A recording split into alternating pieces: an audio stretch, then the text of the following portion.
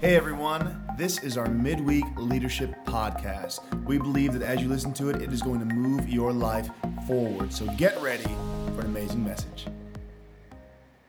This morning we're going to be talking about one of the things that we run on. It's going to be good, I hope. We're going to talk about we see the answer in every problem. And I'm just going to read really quickly. I'm not going to read the whole thing, but just so you have the scripture reference. Matthew 14, 13 through 21. This is when Jesus feeds the 5,000. I'm just going to pick up in 15. That evening the disciples came to him and said, "This is a remote place. It's already getting late. Send the crowds away, and they can go to the villages and buy food for themselves." But Jesus said, "That isn't necessary. You feed them." There's the problem. We have only 5 loaves of bread and 2 fish, they answered. There's not an answer in that. He said, "Bring them to me." We all know the rest of that story. He brings them to them. He blesses them. Everyone gets fed. They have 12 baskets left over. I love the last part of this. This is not relevant to what I'm saying for today. I just thought it was interesting today. 5,000 men were fed that day in addition to all women and children. If you look at that with the statistics of our church, that's like 20 to 25,000 people. Because most of the men in this place also have a wife and normally 2 or 3 kids. When you look at the Broken Arrow normal around this, it's that's a lot of people. And they still had 12 left over. So talk about that answering the problem. Suckers. So I would love to see why seeing the answer in every problem is good for our leadership. So I have 3 things for why I think it's important in our leadership. Number 1 is it stretches our creativeness and our resourcefulness. Sometimes you just have to work with what you got when there's a problem. One of my favorite references for this when we first started looking at this is Apollo 13. If you haven't seen the movie, I'm about to ruin part of it for you, so sorry. You should have seen it already. It's really old. Apollo 13, they look at it, they come, and basically they come in and say, "Hey, we have to make this with this." They're like, "We can't do that." Well, this is all they have in space, so figure it out. So they turn the lights off. They dump all the stuff on this table. I'm like, "Okay, well, they don't have lights up there. Let's turn the lights off. Everybody get a flashlight out, and we're going to make this work." And they see the answer in that problem. It takes them a while, but they have to do it. So it stretches our creativeness and resourcefulness. Inside that also, you have to look at how can we do that with this, or how can we make that happen with what we have? And I'm not saying this cancels out one of the other things that we run on, which is we value excellence. I'm not saying that just because you want to see the answer in the problem or get resourceful really fast, that means that we as leaders do things sloppy or halfway. We still value the excellence. We just are looking for ways to be creative or resourceful with what we have to get that thing done right now. Now, and we don't do that. This is when I really have to work on myself. If I get rushed or in a hurry, I'm like, that'll work for now, which is the worst thing that you can say 90% of the time, because you're like, that'll work for now means next week you're probably going to have to work on this again because you didn't actually fix the problem. There's no answer in that. That's half an answer, which is terrible. But part of my motto during the remodel, or a couple of guys made fun of me because more than once we were patching a wall or doing this or that. I'm like, it'll work for now. It's good enough. I'm like, no, it's not, because I had to redo it already since we're done with the remodel. So teaching myself this one over and over and over again. Let's be resourceful. Let's see the answer to that problem, but let's not get sloppy with it. Number 2, it promotes teamwork, because your idea is not always the best. I'm telling this to myself. My idea is always not the best. The best idea wins. Now, that is easy to say and a lot harder to do. But the best idea should win, not because it came from me, not because it came from you, not because no one else has said an idea and there's only one out there, so this one wins. The best idea that's going to serve the church, serve our team, serve what we're doing, the best is the one that should win.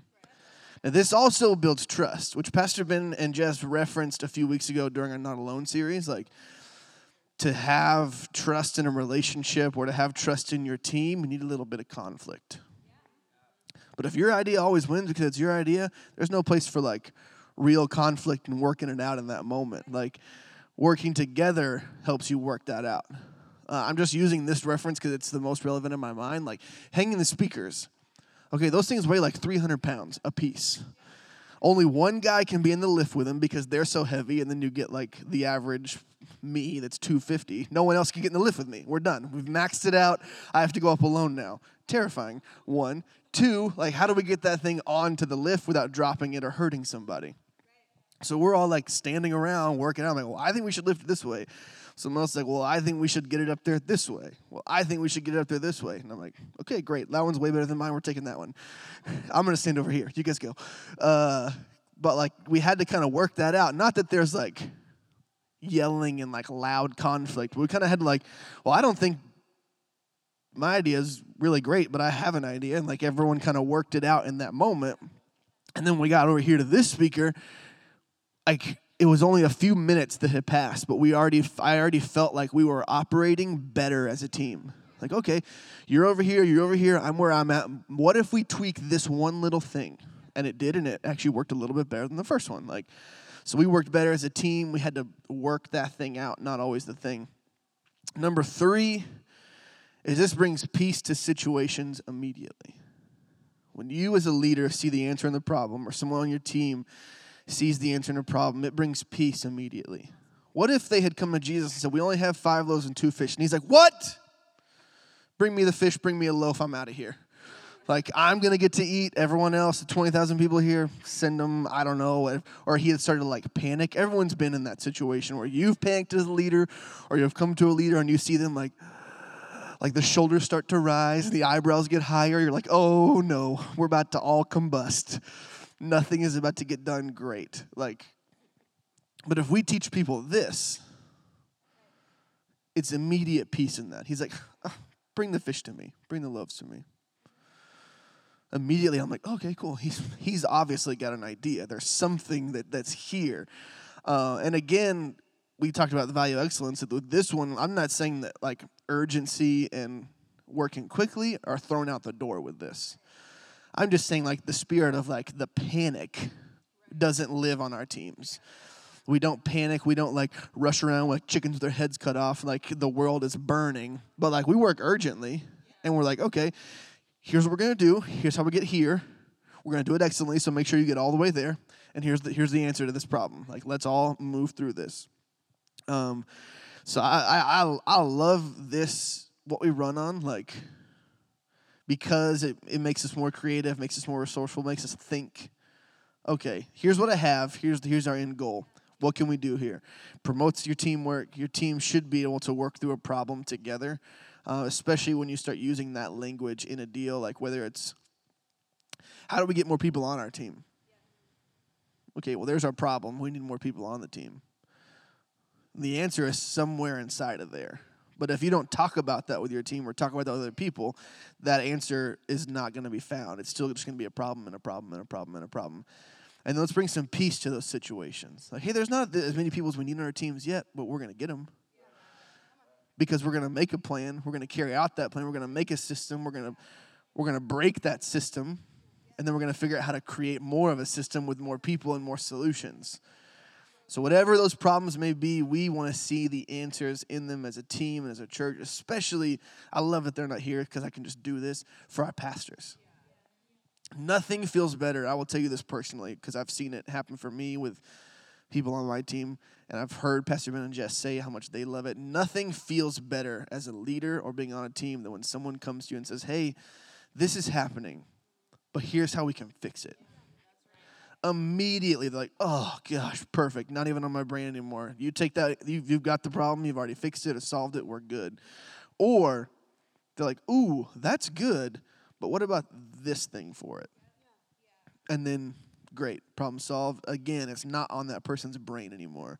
So we as leaders want to do that for our pastors. You want to do that for the people, even on your team as a leader when you talk to the people you're leading. Like, hey, here's what's happening, everyone, but here's how we're going to fix it. Feels so much better in a meeting or in a gathering or a group than like, hey, here's our problem.